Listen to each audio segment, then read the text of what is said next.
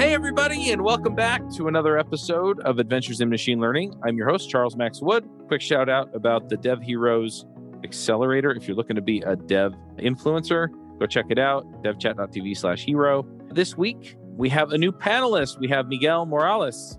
And Miguel, you were on a few weeks ago as our guest, but do you want to just remind people who you are and why you're awesome?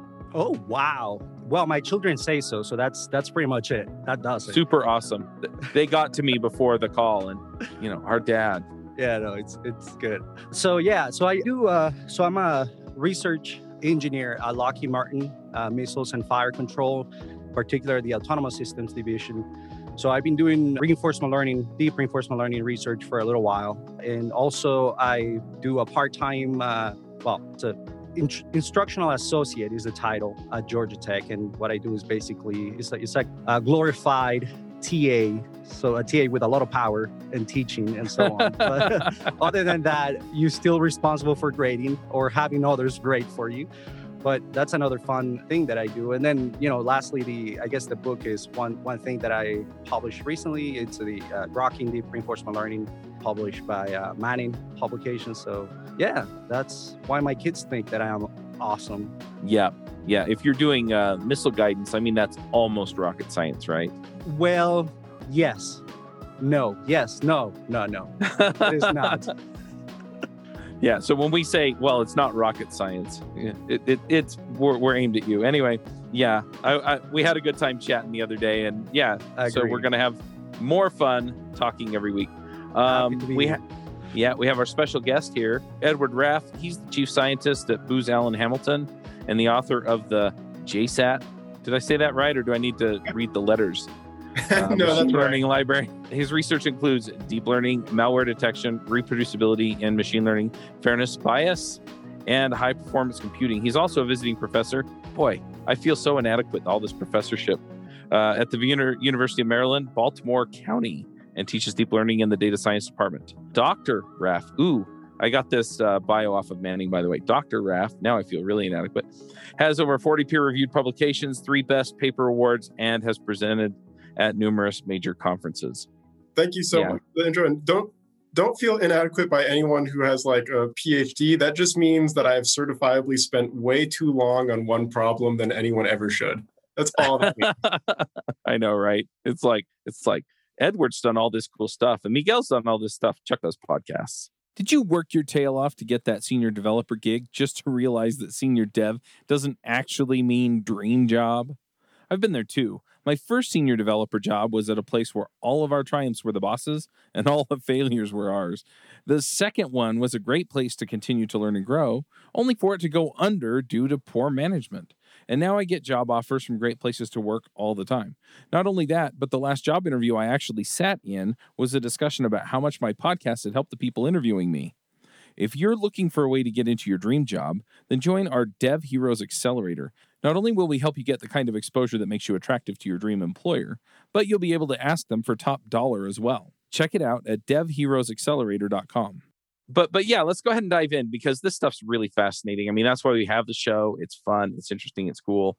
But yeah, so we've talked a bit about PyTorch on this show, but do you want to give people kind of a high-level overview of what it is, and then we'll dive into how to do deep learning with it? Sure. So PyTorch is somewhat similar to NumPy. So NumPy is sort of this very popular Python framework for manipulating tensors and matrices and just sort of doing math operations. And the wheel that makes deep learning sort of turn and move is really just sort of gradient descent. And PyTorch is an oversimplification is sort of NumPy with extra features to make it really easy to do gradient descent and really easy to use GPUs, which is sort of the two biggest things to like deep learning really taking off and being so successful that it's been today.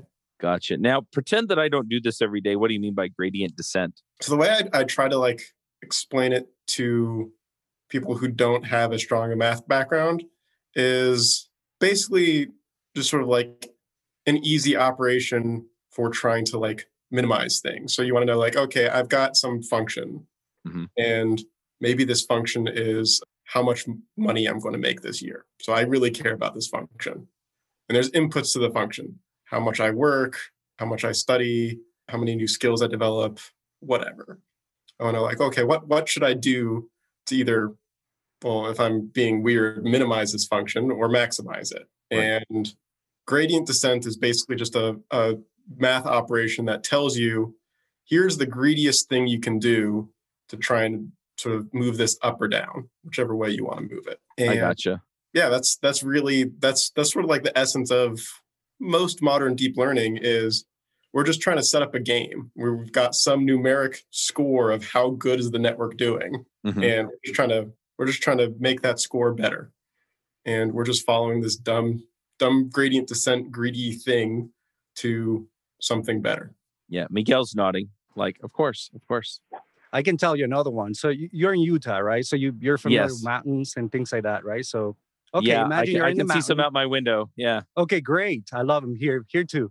So so imagine you're in a mountain, right? Down there's the river. You're thirsty, being lost for a few months. You really need a month, you'll be dead. But anyway, a couple of days, let's say. This is getting so you really want to get to the river, right? But there's fog, so you can't see the entire landscape. Gradient descent is going to help you go down the hill just a little bit at a time. So you start touching and say, okay, so here seems to be the best path going down. And then you touch, but you can't see the entire landscape. So that's the challenge, right? So if you could see the entire landscape, you can plan the route to reach the bottom of that mountain and get to the river, right? But you want to get to the river, you don't see the whole thing, but you start touching and say, well, okay, seems like this is the best path downhill. And then you get there and then go another step and another step and another step until you reach, right? So you have also gradient ascent, which, it would be the other way around. So let's say that what you want is to maximize to get to the top of the mountain. And then you would do the same thing, just touching around. I mean, it's simplification, but I think intuitively, if you have no background on deep learning, machine learning, and all that, I think that's a good intuitive way of looking at it. So I guess my next question is, how do you know you've reached the maximum versus local maximum or minimum, local minimum? Yeah, you don't. You can't tell. You can only hope. That's something that makes a lot of people queasy when they first sort of like about deep learning. It's like, well, how do you know it's like, so this gets you the best solution, right? It's like, no, it gets you a solution. Well, how do we get the best one? It's like, don't know. Right. You should be happy enough you found the river and then that's it. Is it the best spot in the whole mountain? No, you don't know. And you will never know, which is the good thing. That's why we have jobs, right? That's right. Well, then I'm just going to ignorantly declare myself king of the mountain whenever I want. It's a good strategy. I like it. All right. So deep learning. So I'm assuming the gradient descent is an approach to deep learning, correct? I'd say so. I mean, it's definitely a big tool and component of deep learning. I do feel like the term deep learning has gotten a little more muddled in the past few years. It's sort of like everything counts as deep learning now. Yes, that's fair. Like if it isn't like something that already existed and you're continuing that line of research, so like if it already existed before, you can sort of keep that name. But if anything you're doing is new, you just sort of put it under the deep learning umbrella. Okay. And so I know a lot of people have sort of like different sort of vague sort of lines in the sand they draw around like, well, this box is deep learning. Outside of this box is not. I don't know. I'm kind of a big tent person. I just sort of like, let's get everyone here together and just like have fun and do cool things. Sounds good to me. So you don't put a box around it? I don't try to. And there's definitely things that I would consider not deep learning.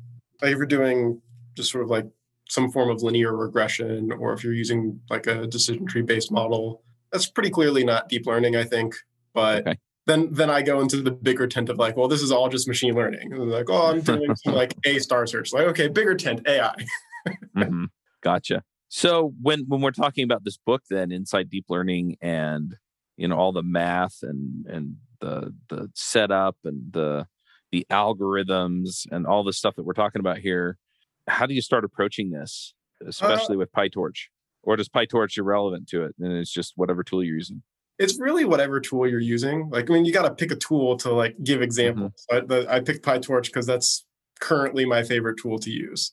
But I tried to make the book very sort of not PyTorch specific. Like I don't really go into the details of PyTorch unless it's necessary to sort of accomplish something. Okay. I really Let's just talk about the big ideas then. Yeah, I mean, I think the biggest idea that, to me, what if I'm going to like start putting a box around deep learning after I talked about all my inclusiveness, what I really think about in terms of what deep learning is and what makes it useful is putting information we know about the world into the design of the model. Okay. So, like when we talk about like CNNs or convolutional neural networks, and a lot of people learn about those as just sort of like, oh, this is what started deep learning, and this is deep learning, and they know like, oh, you should use convolutional networks for images. They're the best for images. But part of what I try to focus on is like, why is it used for images? Like, there's a reason that it is, and it's because the operation called convolution maps very well to our intuition about like how images work. Convolutions are basically just like math speak for things near each other are related to each other. Okay. Which is how images work. Like if you look at this pixel and you've got my lovely blue shirt, and you look at any neighboring pixel, they're probably a similar shade of blue. And if you pick any pixel anywhere, that's almost always true. Everything around it is likely a similar sort of shade or color. Mm-hmm. And even when it's not, so like there's like the edge of like my shirt in the background, that edge sort of creates a consistent pattern. Like anywhere next to that edge is likely to also be an edge. And that's what convolutions sort of capture.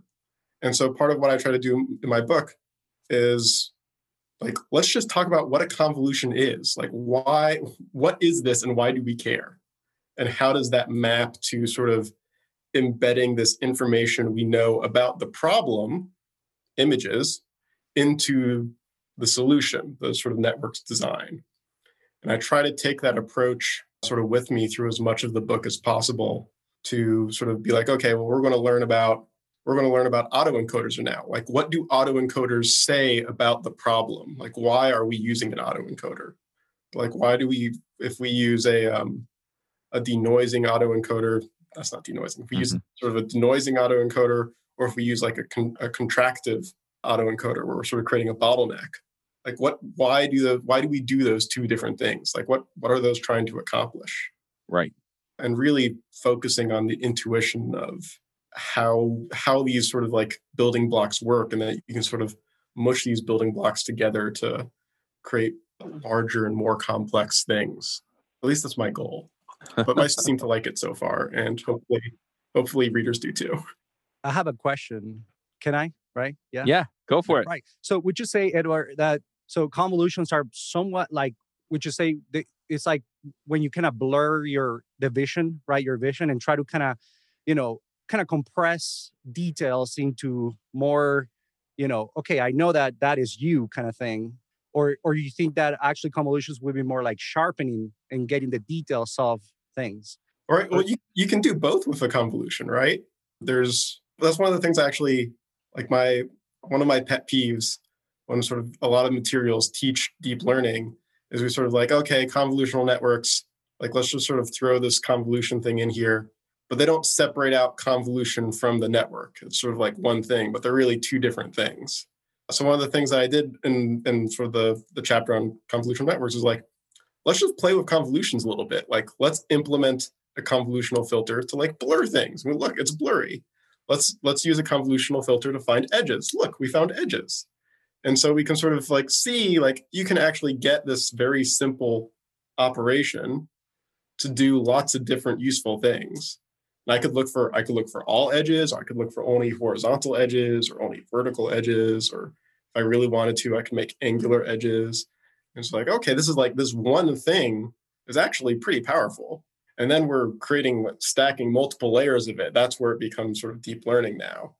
And you can just start to imagine of like, well, if one set of convolutions learned like this one learned to blur, and this one learned to sharpen, and this one learned like an edge. And then that becomes the input at the next level, which is now looking like, oh, what's the pattern of edges and the pattern of sort of like blurred inputs and the pattern of sharpened things. And I feel like that helps make it a little more intuitive of like why convolutional neural networks.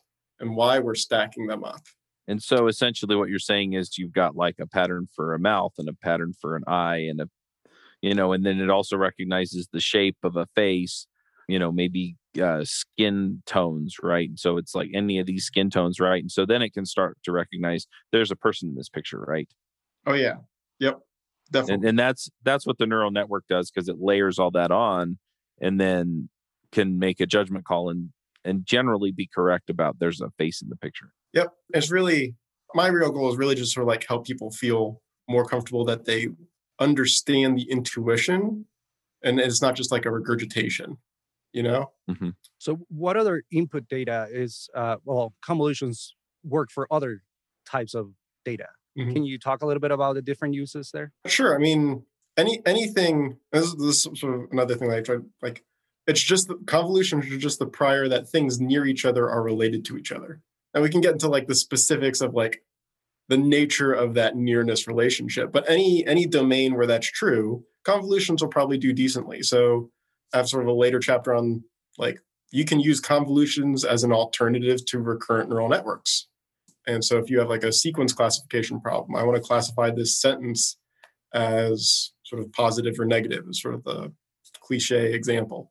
You could use a recurrent neural network, that'd be fine. You could also use a convolutional neural network, and it might not have quite the same benefits as a recurrent neural network for that problem, but it still can learn sort of these words are next to each other, so they're related. And it can learn to do a pretty good job at classification. And it has some benefits in terms of being easier and faster to sort of implement and run.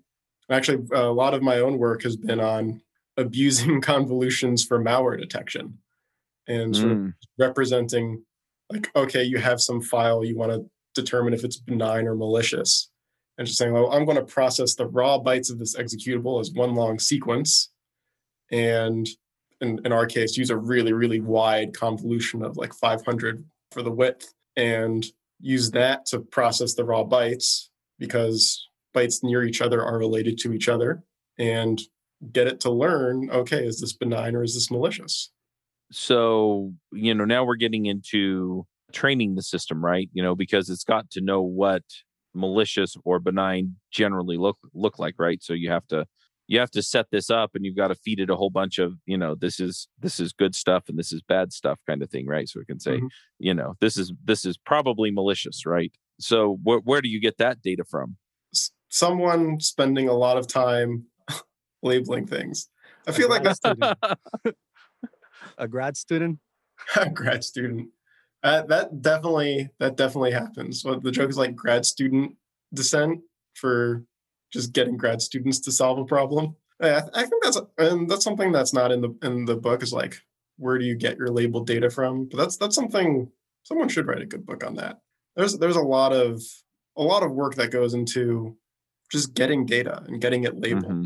And, I mean, you can go pretty far with unlabeled data and sort of unsupervised learning or semi-supervised learning, you just sort of get like a little bit of data labeled. But yeah, it's really just sort of like the unappreciated hard work of, well, let me collect examples of what I care about and document like, here's what happened, both like good outcomes and bad outcomes. Right. Then just sort of be meticulous about sort of getting as much and more as I can.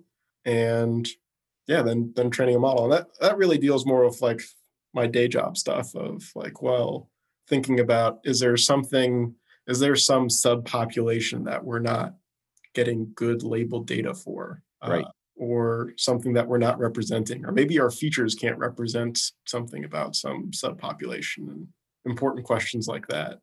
Well, and it's interesting too, because we've seen sort of ethical things raised where, certain algorithms don't recognize people with different skin tones or bone structures or things like that. But, to your malware example, for example, I mean, if I'm running your recognizer against my computer, I want it to find that malware, right? I don't want it to miss anything. And so there are implications for all of this, ethical or not, or business related or not, as far as, okay, what am I really looking at? It'd also be interesting now that you're talking about what is next to what, to look at like banking transactions, right? And what kinds of behaviors can I track down with that? I mean, when I travel, I'm typically, I usually stay at the same hotel chain because I get rewards points. And I usually make a stop at Walgreens or something or CVS because I can pick up snacks and I don't have to spend as much time or money on food and, figuring out where to eat. Right. And so then I just eat out once or twice. Right. And so you could probably pick up pretty quickly. Oh, Chuck's there for a conference because he did this pattern. And then, he only bought dinners because they served lunches at the conference or something. Right. Mm-hmm. The malware one is I think it's particularly fun and interesting because there's a lot of unique problems there. Like there's banking malware that's targeted to banks. Like they send it, they're targeting just the big banks. They're really just trying to like get in and just like get a transfer of money to somewhere outside of U.S. jurisdiction, right?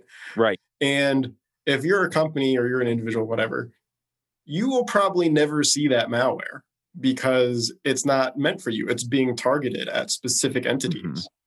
And so, okay, if you're a company, you want to build a good malware detector for your banking customers, like how do you get the examples that are targeted and sent only to them, especially if they're not yet your customer?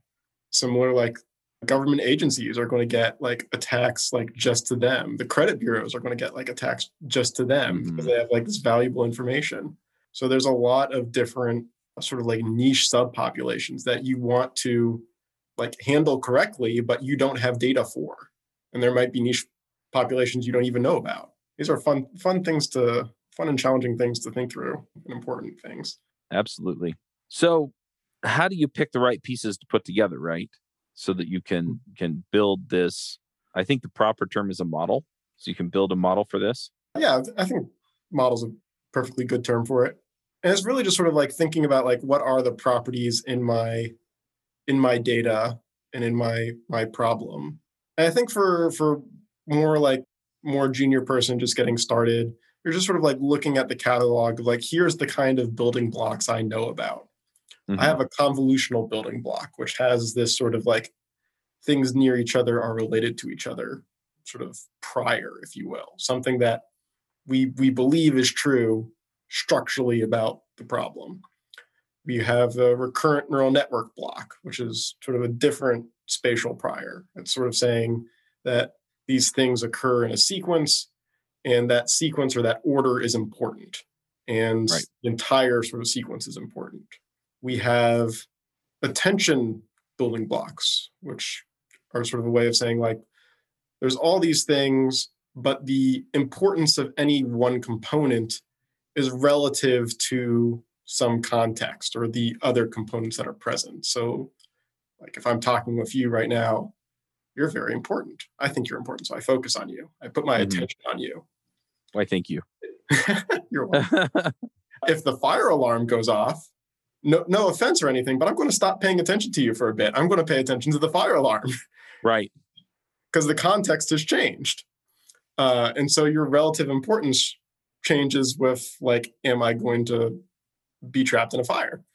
So learning about these different building blocks and sort of having them in your sort of like workbench to sort of think about like, well, does this building block make sense for what I'm working on or this problem is really the starting point for people to build their model.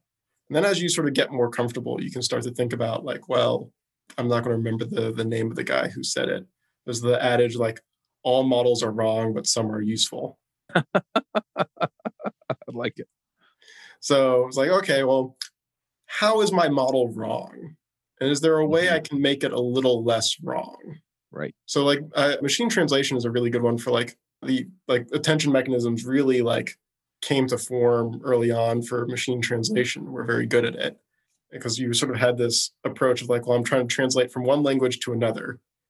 And so as I'm like producing the next word, I'm looking at the entirety of this entire sentence. But that's not how like people translate. You don't look at the entire sentence to predict like to figure out the one next word. You're sort of looking at like, well, I've translated this so far, and I want to do the next word. I'm sort of looking at like the specific location in the source language, the source sentence that I'm trying to translate. I don't need to think about the entire sentence. Like if I have I'm going to pick a dumb one because I'm really bad at all languages, including English. Mm-hmm. But if you're trying to translate like uno to one, like you need very limited context to do that. It's just sort of like a single word translation. But then if you want to translate, I don't know, like, so like, watch out. I'm kidding. I can tell you. so say I speak you're Spanish. That's why I'm saying it's all good. It's all good. So you say you're translating like a gendered word from one language to a different language that like English words sort of more like he or she and then the noun. So okay, now I need a little more context. So if I see that gendered word, now I need to have that context like, okay, I need to sort of produce two words for this one word. Or if you're going the other way, I need to look at, not just doctor, but like some context where I get like a he or a she or a they. I don't know how you translate an ungendered doctor to Spanish, but I'm language dumb. But you need to sort of do a little bit of context just to find some pronoun that sort of tells you this missing piece of information to do a good translation. Mm-hmm. And so realizing, that's the way my model is wrong. Now can I come up with some sort of clever math to sort of better fit that? No, that makes sense. And I don't know, Miguel, if that's how it is in Spanish, but in Italian, doctor is actually a really good example because you have dottore and dottoressa, and one is for men and the other's for women, right? Yeah, it's the same. Doctor y doctora, and doctora. Yeah. And so, you would use a different word depending on whether or not the person you're talking about is male or female. Right.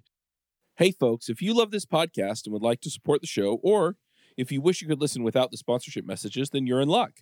We're setting up new premium podcast feeds where you can get all of the episodes released after Christmas 2020 without the ads. Signing up will help us pay for editing and production, and you can go sign up at devchat.tv/premium.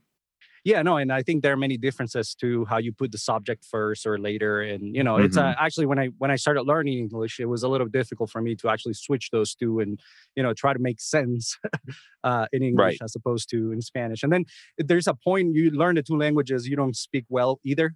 You're like you lose a little bit of the Spanish and you don't get right there in the English. So you're like, struggling in both, but it's all good. By the way, I wanted to make a comment regarding the model thing, which is actually something that is very common too in reinforcement learning. So a lot of people actually want, in this case, reinforcement learning model or analogous to the model is going to be, or something happens very similar with simulations. If you're training an agent against a simulation, lots of people want that simulation to be a perfect model of the environment so that it can be basically you can simulate stuff and then put it into a real thing and magic happens. And it's pretty much impossible, right? Because like you said, all models are wrong, but some of them are useful. It's very interesting that lots of folks think that increasing the quality of your models is actually a better way to transfer agents from that simulation to the real world. And some research actually suggests that it's not that. It's actually randomizing all the different, models and having a bunch of different models that are very, very, very random or stochastic in this case, right? And then so that you can actually help your agent generalize across different models of the environment. And so that when you transfer that agent, the real world is just another model, right? As opposed to being a completely different thing. So I think, of course, we were talking about models as the machine learning model that learns to predict something in particular. But I think it kind of relates to what you were saying, don't you think? I think a little bit of a tangent on a tangent. I think it's another fun thing so we tend to sort of humanize machine learning and AI a lot. Like, it's thinking or it's learning. I was like, it's really not, right? Like these are analogies because we like to think in analogies. It helps us understand things that we're not really like familiar with the inner workings of like the mechanical process that makes it work. But it sort of comes from and machine learning and deep learning is sort of like a weird one because we do this for everything. we humanize, we anthropomorphize, we do all of these things to help us understand new concepts or explain new things to other people. But machine learning trips over itself a little bit with it because we often actually use like cognitive science sort of results to actually help us like improve things. Like as we learn, like we know so little about like how the brain actually works, but there are things we do know. Like we learn about how we're able to do certain things, and we can often sort of take that like high level design idea and model it and get better results. Not always, but sometimes. So it's sort of like an interesting, something that makes this area sort of like uniquely interesting and fun in a way to sort of think about cognitive science things and like, well, like how do human brains like learn? Like, well, okay, like if I had a machine learning system that was as good as a human at learning, does that mean it's useless for the first like 18 to 21 years of its life? Just, like learning things, and we have to train this thing for 2 decades to like get it to be okay at like certain tasks? And like how much does sort of like innate knowledge passed from like genetic information matter? Like we've been evolving for hundreds of thousands of years, however long, millions of years, in order to train like a truly human intelligence level thing. Does that mean we have to like do 20 years of like training and then like a genetic algorithm to swap the brains of like different things we've trained up, and then like another 20 years? And so we just like have to simulate.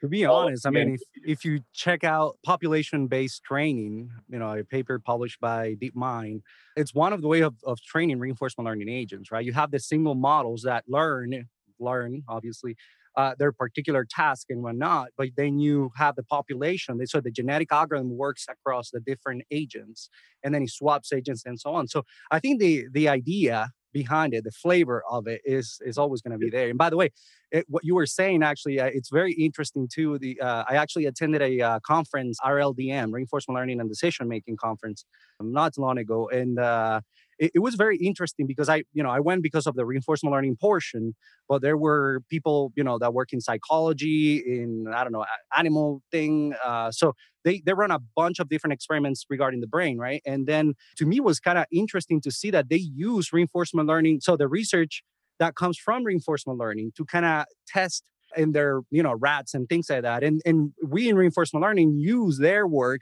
in animal behavior and human, of course, too, to kind of like create models and so on. So it's very interesting to see the relationship between the two. And yeah, we don't know everything about the brain, but that kind of synergy is actually pretty useful, pretty interesting. I do think it's interesting that you also more or less made the point that where machine learning is an imperfect approximation of something that we don't completely understand. Yep.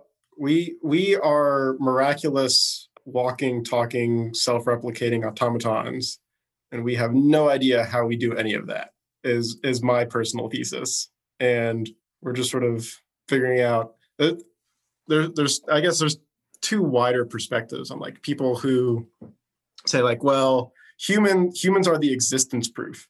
It has to be possible because we do it. And I want to learn and figure out how we do it, because that's probably the best way, because that's sort of like the thing that exists. And I'm more in the camp of, well, it's great that we exist. We know it's possible, but that doesn't mean it's the only way. It doesn't mean it's the best way.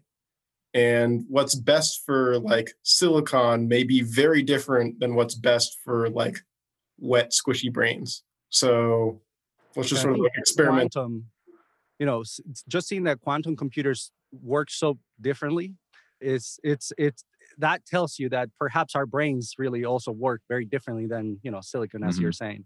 Yeah, and it's sometimes it's better just to be, how do you say this, like probably practical about it, and you need to solve a particular task, as opposed to I'm gonna create a artificial general intelligence. That's really what I want, right? I don't really want another me in the house. I want somebody to wash my my clothing. Is that you or your children speaking? Right, exactly. No. Remember, they think I'm amazing, but when they grow, I know what's gonna happen. They're little right now, so right now they're in the stage of, oh, this is super. You are super. Yeah, wait until you're a teenager. But anyway, Oh boy. oh Oh boy, no, let's not go there. Chuck knows. Oy vey. But I do want to kind of veer us back toward deep learning here for a minute because we're getting toward the end of our time. We've talked a bit about kind of composing the models. Can we go a little bit into just training and figuring out if we have a good model and fine tuning it before we wrap up? Yeah, I mean, the biggest thing is to sort of, we have what we call our training set, we have what we call our testing set. Mm-hmm. And they should not be the same data, right? Because you don't, the way I like to explain it to people is, again, these they're not learning like we do. They don't understand, the algorithm does not understand your intention. It only understands the specific numeric sort of game that you set up to sort of maximize. And that means if there's any way to sort of cheat at the game, it'll do it. So for making a good training and testing set, we want to make sure that there's as little ways to cheat as possible. So if you use the same data to train the model and then see, like, do I get the right predictions? You can cheat by just memorizing the answers. Right. I saw this data point and this was the answer. I don't understand why, but I'm just going to learn to regurgitate that this data point gets this answer, which will pass the test, but not be actually useful. Right. And that's basically how we figure out, like, are our models good or not, is we make that test set, we train the model, we then run it on the test set and see how many of the answers are right or wrong. And we say, how good that is depends very much on, like, context and problem. Mm-hmm. If you're trying to predict if something's like a hot dog or not, that's a pretty easy problem. You should be able to get, like, really high accuracy, right? Mm-hmm. If you're trying to predict the weather for like a week out, that's hard, but not super impossible. So you go, okay, if I'm off by like 7 degrees in either way, that's actually okay for 7 days out. That's pretty good, actually. If I'm trying to predict if my joke is going to land and people are going to like it, like, that's 50. That's really hard. I'm right. not good at them. If you have a classifier, I need that one. So I know, right? Exactly. I've made no progress. Yeah. Speaking of teenagers, yeah, my audience of 2, I get eye rolls all the time. All the time, yeah. I consider groans an acceptable form of compliment. I drive them to school every morning and drive them crazy with, yeah. Anyway. No, but on the training and testing set, though, I think it's good to hammer home, like, the cheating aspect and, like, thinking about ways that you could cheat if you don't sort of split the data well. So, like, if we have, like, oh, I'm trying to predict the weather sort of in several days out or something. So, okay, I want to make sure that I don't have the weather for Wednesday in the training set if I'm going to have Wednesday's weather in the testing set. Right. But it's more nuanced than that, because if I have Monday, Tuesday, Thursday, Friday in the training set, Wednesday's in the middle, well, I'm guessing Wednesday looks something like the average between Tuesday and Thursday. And that's probably going to be something pretty accurate without actually understanding how to predict what the weather is. So in that context, we actually really need to sort of have, like, a split in time to sort of minimize cheating, because you have sort of time traveling going on. If time is important to your problem, you have data from, like, X and Y, and your training data and your testing data has something in that range. Your model has the opportunity to have, like, seen the future to try and predict the past. That's cheating. Right. And just, like, coming up with different ways and sort of having this Machiavellian mindset of, like, well, how could I, if $1 million was on the line for me to, like, maximize this score, like, what would I do? Just trying to maximize the score. And for any ideas you come up with, trying to make sure that you sort of mitigate them in how you separate your training and your testing data is, I think, probably the biggest error I see more junior people make. They sort of just do random training and testing set splits and, oh, that's good. But, well, maybe not. Another one, if you're doing like anything health related, if you have multiple data points from the same person, and if you do it randomly, you get some data points from Edward in training and some data points from Edward in testing. That's cheating. You've already seen Edward before. We want to know how well the model does on some new person you've never seen before. Right. Makes sense. Makes a lot of sense. All right. So how do you fine tune it then? Do you just give it better data? That's one when option. You train it? That's Okay. the unlimited money and budget option. Yeah, getting more data, getting better data, trying different sort of models and hypotheses. So you can sort of use something when people get really good and they sort of really understand like, how does this model see the world? Try lots of different models and see how different ones succeed and fail, can tell you or give you feedback about what things might be true about your data, is a really useful thing. And then that can help you, okay, I've done this, I tried. So you might say like, well, I tried a convolutional network, I tried a recurrent one, I tried this attention one, and I understand these are how these different models relate to each other and what they assume about the world. Here's how they did. I might use that to inspire myself a new architecture I might design. That's more of a bit more sophisticated approach to try to get better. The other thing you can do is just sort of like keep tweaking parameters. So like, how many layers do I have? How many neurons per layer? Which activation function? There's lots of knobs you can tune and just sort of keep trying and adjust those little knobs and see if it does better, which is still good to do. Yeah, those are really the main couple ways that you'd go about it. I'm curious, Miguel. I mean, we talked about reinforcement learning. And so if we put these two ideas together, how do they relate? I guess, Edward, you can chime in too. Yeah. So I think, so Edward was talking first about the model kind of cheating. And I think that in reinforcement learning, that's actually a very big deal, a big issue. Then there is this, I'm going to call it a field, explainable AI, which is, related to looking at trying to explain why models, in the case of reinforcement learning, why agents make decisions. And they do this through, trying to look at the if it's a convolution, for instance, you can inspect the network and so on. But I think that's just a single example. Of course, there are many other techniques, and I think the field is going to become more and more important and relevant as we continue, right? But I think in reinforcement learning is a pretty big deal because humans not only want to have optimal behavior, but they also, for some reason, want to understand it, right? Why did AlphaGo make that move in there, right? So, sometimes, it's kind of hard, but, if I'm in an airplane, I don't care about the pilots, like somebody vetted the pilot. I'm not trying to understand every single move. Otherwise, you go crazy, right? But for some reason with AI, it is not such. And I think that's maybe a good thing in the short term. I think long term, we're just not going to be able to keep up. And in reinforcement learning, you see lots of those examples, right? So in very interesting, your AI is basically learned to break your simulation very easily. And then, for instance, I think I'll give you a very short example. If you have an aircraft, right, that is simulated, that you have the behavior is actually inside of the simulation against an AI, the AI is going to quickly find holes in your, let's say, I guess it's called like behavior tree, right? So if this happens, do this, and so on.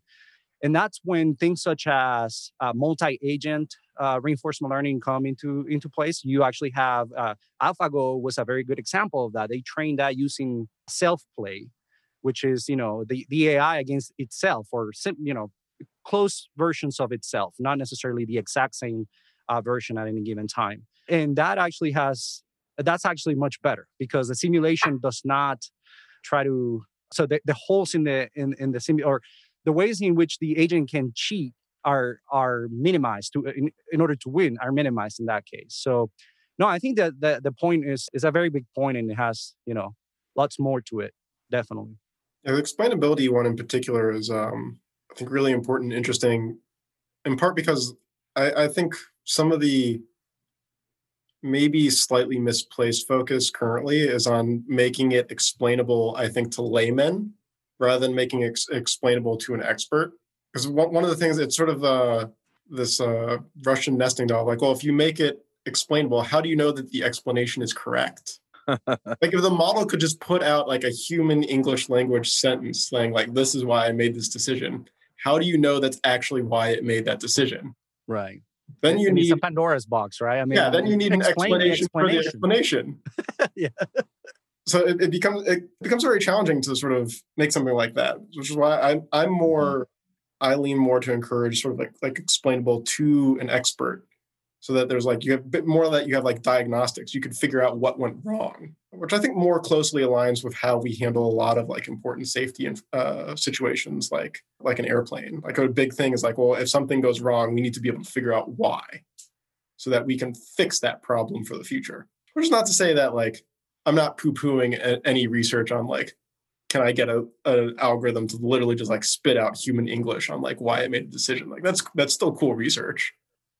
I just think a little more like overemphasize that like, oh, if we don't have like this, we can't use it. It's like, well, maybe not. We should sort of balance like what could go wrong in the worst versus like degrees of explainability to whom, and sort of if there are rail guards that are in place to sort of prevent like, oh, if the algorithm makes a dumb decision, like it's just deciding like what I eat for lunch. And it gives me like a salad. Like salads are gross to me, salads, but I'm not going to die. Maybe. Maybe. I do have to say though that, people put the explainability, onto the machine learning, and in particular, when it's executing, some kind of complex thing like a Go game, is the example that Miguel brought up. And what's funny is you're looking at it and you're going, okay, well, what's the overall strategy? And the reality is that the machine has been trained over and over and over again and has run scenarios over and over and over again, has the proper weighting in its neurons to make the decision. And so the reason it made that decision is because when it ran through everything that it had, that was the most likely, given all the possible outcomes that can come next, that's the most likely one to bring it success. It's not actually trying to corner this set of pieces. It's not thinking that way at all. What is thinking, if it's thinking, is okay, this is what I've got, these are all my inputs. And so therefore this, if I put a piece here, this is the most likely avenue to success. And so we attribute all of the other context that we put on a Go game to that move, where in reality, and you may be able to extract a cohesive strategy from the way that the machine plays Go. But the reality is it's just playing because that's the most likely, given everything that it's been trained on, to give it success. Oh, definitely. I think it speaks a little to what we were talking about before about sort of like humanize things. And like, well, this is the way that we think about things, but like doesn't mean that's the way that the model is coming to a decision. And there's definitely context where like it's really important to know how the decision was made.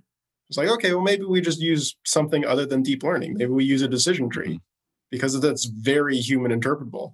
And we can literally look at the decision tree and be like, well, that makes sense. Or, well, that's a stupid decision there. Like, let's cut that part off. That doesn't make any sense. Yeah. I mean, to that point, I can imagine, for example, that we apply this, say, to, given our current situation, giving out vaccines, right? Each state's making its own decision on how it does it and who gets it and, all this stuff, right? So let's say that we apply a machine learning algorithm to figuring that out, right? And it figures out that, compared to our current methods, it could actually give it out and, save 20% more people, right? In the long run. So that then we start looking at it and, then we really do want to, understand what the difference is, right? Because it's a probability isn't a good enough answer. Why? Why does that matter? Why does it make a difference? What are we trying to do? Because at the end of the day, we have an outcome that matters, right? Because it's real lives. But the other thing is can we extract this to other public health things that we do And so there's real meaning to it, right? Mm-hmm. And I could see that kind of going in a direction that's interesting as well. Yeah, that would definitely be an important situation where you want to understand how it came to that decision, because you want to know that it's actually going to work, because you only sort of you get one shot. That's true. You can't just go back in time and be like, oh, let me do that month over again. That vaccine rollout month didn't go as I like, so let's mulligan that. That month is gone. So yeah, that's definitely a situation where you really want to understand what you're doing and why. Yep, absolutely.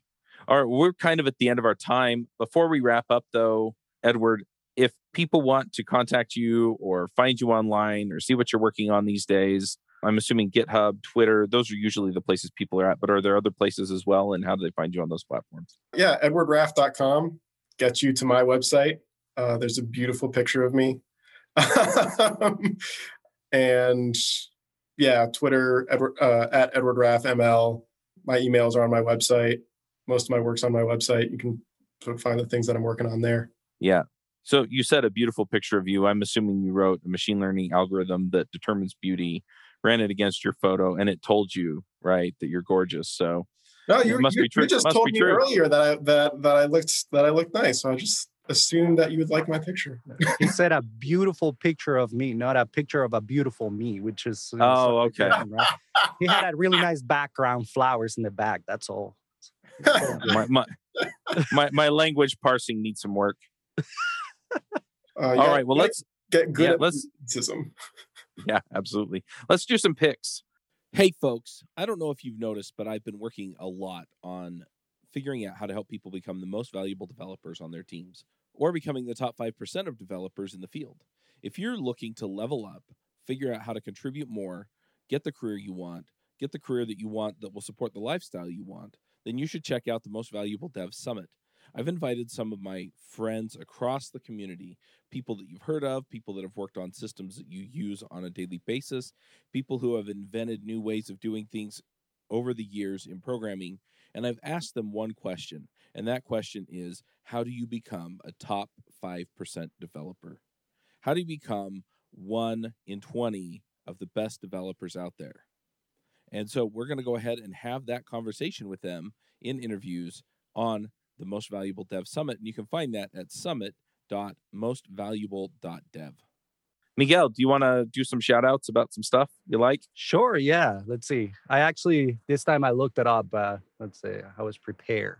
No, but I think that, so for folks who want to learn deep learning and don't have too much of a math background, I think sometimes it's useful to get hands-on experience. So shout out to the full stack deep learning course available for free.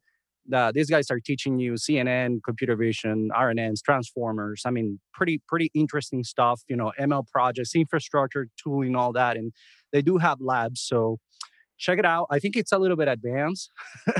I mean, for folks who are brand new to the field, but I still recommend it. I think that even if you don't know, you want to just but you have time, that would be a really good resource. So I recommend that one. Yeah. Awesome. And I like it too. I mean, even for new people, I always learned best when I got way out of my depth and then started asking questions. So I like the recommendation. I'm going to throw out some picks. One of them, I've just started getting into Docker.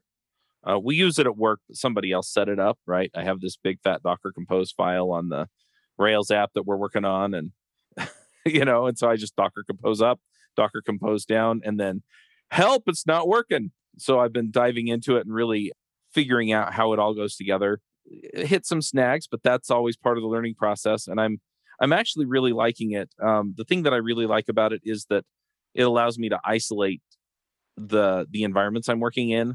So if I need a different version of a language or a framework or a tool or whatever, or a database, I can stick it in Docker and then just Docker Compose it. And it works really well. I know this isn't our DevOps show. We have one of those. You can go check it out. I'm on that one too.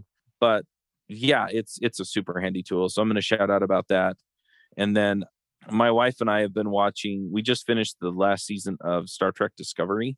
And when the season started, I wasn't sure if I was going to like it because it kind of went a little bit different. But it it kind of explored some areas of some of the characters that you sometimes don't get in some shows, because they could put them in some really unique situations and then force you to really think about where they were at and what's going on. So it's funny. As much as I love science fiction, I watch shows for the characters. I will just put it out there. I watch shows for good characters, and they've got some really interesting personalities that come together in different ways. And the character growth and the journey, I just really enjoy it. So I'm going to shout out about that too. I think it's only on CBS All Access. So if you're looking for that, you might have to pay for a membership, but those are my picks. Edward, what are your picks? I'm going to throw out Java as a language and tool for machine learning and data science. I know Python is all the hotness and rage. I think you hurt some people's feelings, but keep going. I think more people would be amazed that, like, I'd say Java is actually my favorite language. I get more odd looks for that one than anything else.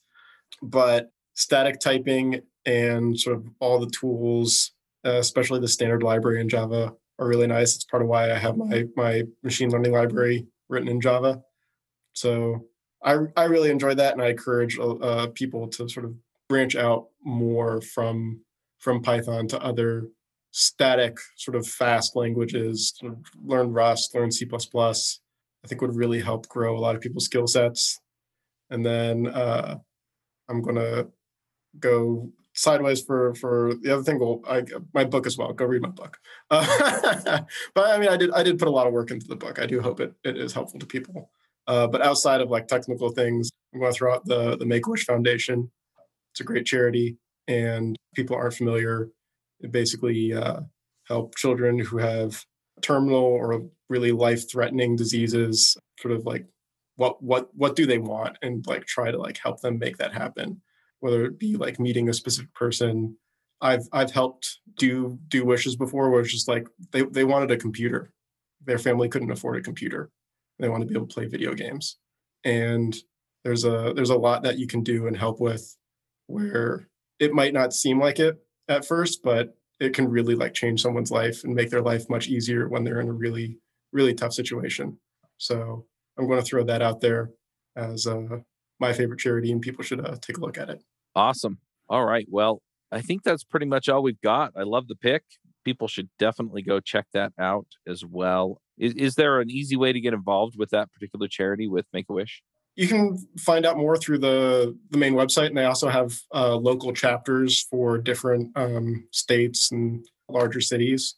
And you can donate time to help make wishes happen, or you can donate money.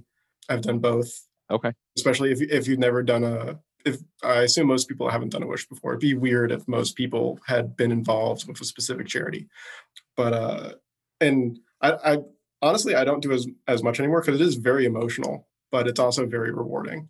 And it's something I'm very glad that I have done, supported. And yeah, you can find out more on the website. Or if you're having trouble finding it, email me and I'll help you find what you need.